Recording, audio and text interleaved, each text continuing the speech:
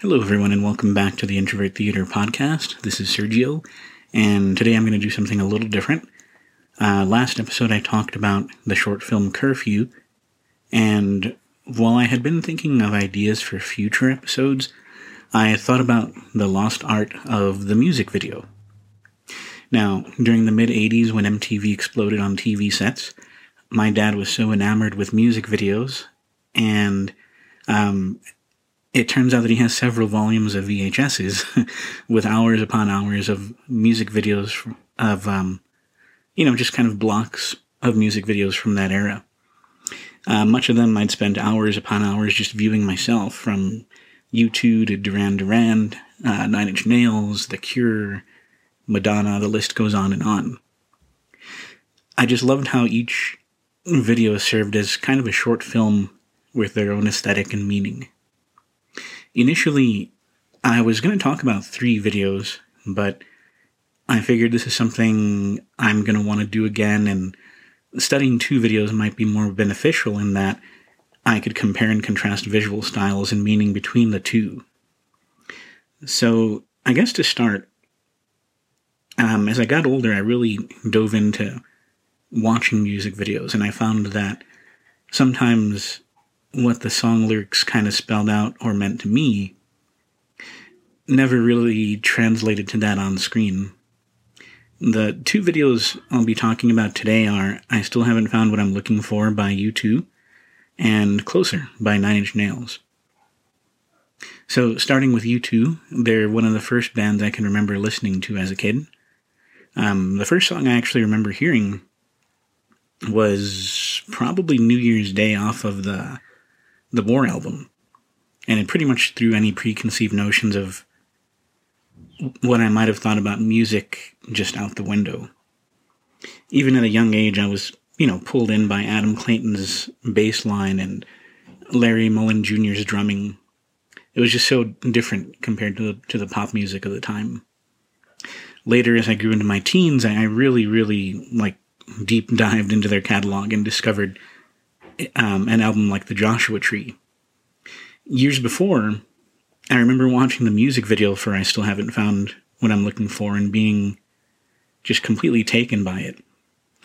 It was filmed in Vegas on Fremont Street and starts off in black and white, with Bono walking down the street and his bandmates slowly following behind him, The Edge, Adam, and Larry. It then switches to color when he sings the lyric, I have run, I have crawled, I have scaled these city walls only to be with you. Now, it should be noted that the follow-up to that is that he still hasn't found what he was looking for despite having put forth the effort. So the rest of the video is interesting in that the street is a little emptier than it typically is. If you've ever been to Vegas, you'll know. But they constantly find themselves surrounded by onlookers.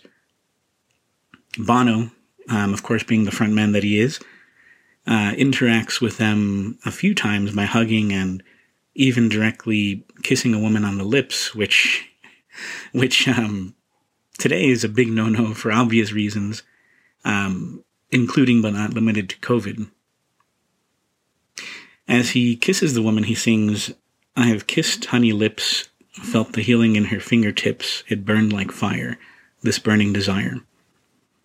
Which to me, again, is a sign of a sense of fulfilling this urge that he has, but feeling rejected when acting on his instincts. So, in a sense, he's trying to find a path to spiritual fulfillment and yearning, but maybe is confusing physical love for attraction with maybe personal satisfaction or filling an empty void where, I guess, filling an empty void with an empty connection, if that makes any sense. Oftentimes I think it's easy to mistake personal pleasures like sex and relationships with a sort of necessary connection with a sense of spirituality. Not necessarily in religious terms, but that feeling of being connected to the self and having faith in something is lacking with this character, with Bono. The rest of the band stays away from the crowd and continues to walk behind or alongside him, till the very end where we see Adam kind of part ways and he catches a cab with a cigarette in one hand and a beer bottle in the other. I think I related most to Edge in this video because he looks so uncomfortable and is really just focusing on playing his acoustic, shying away from people the entire time. So, what is this video saying when juxtaposed with the song? For me, obviously, Bono, or the character that he's assuming, is looking for that missing element in his life, and perhaps his bandmates trailing behind him are no different than the people he comes across on Fremont Street. You know, we always have people kind of watching us with a vested interest, but no one can really understand your personal journey, even if you take the time to describe it to someone. So I guess in a way it's about the personal struggles we have in connecting with others while maintaining a sense of self. It's about being perceptive and accepting of whatever conclusion you come to at the end of your journey, and maybe developing your own relationship with whatever connection you make. So by the end, Adam leaves with a smile once he sees Bono laughing and playing to the crowd. Maybe he felt okay leaving because he knew that his friend would be okay.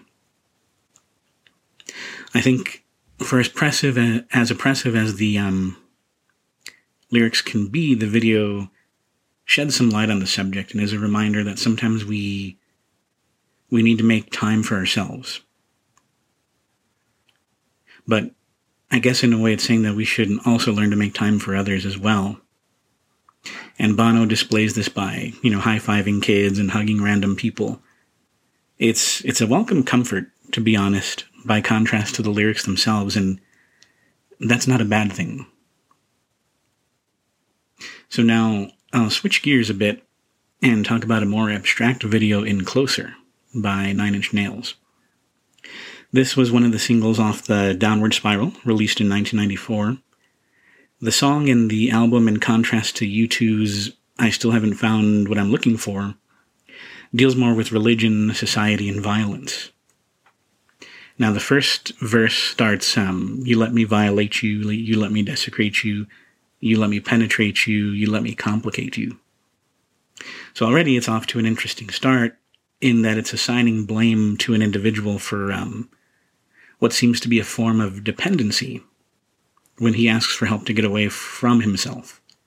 So to me, and I should state, this is my opinion or observation only, the character in the song is again assigning blame for being allowed to be as close as you can get to someone, and then feeling the need for that physical closeness, which can complicate things in a relationship, because by that point, in the relationship, you've given everything you can to someone and you all of a sudden crave more.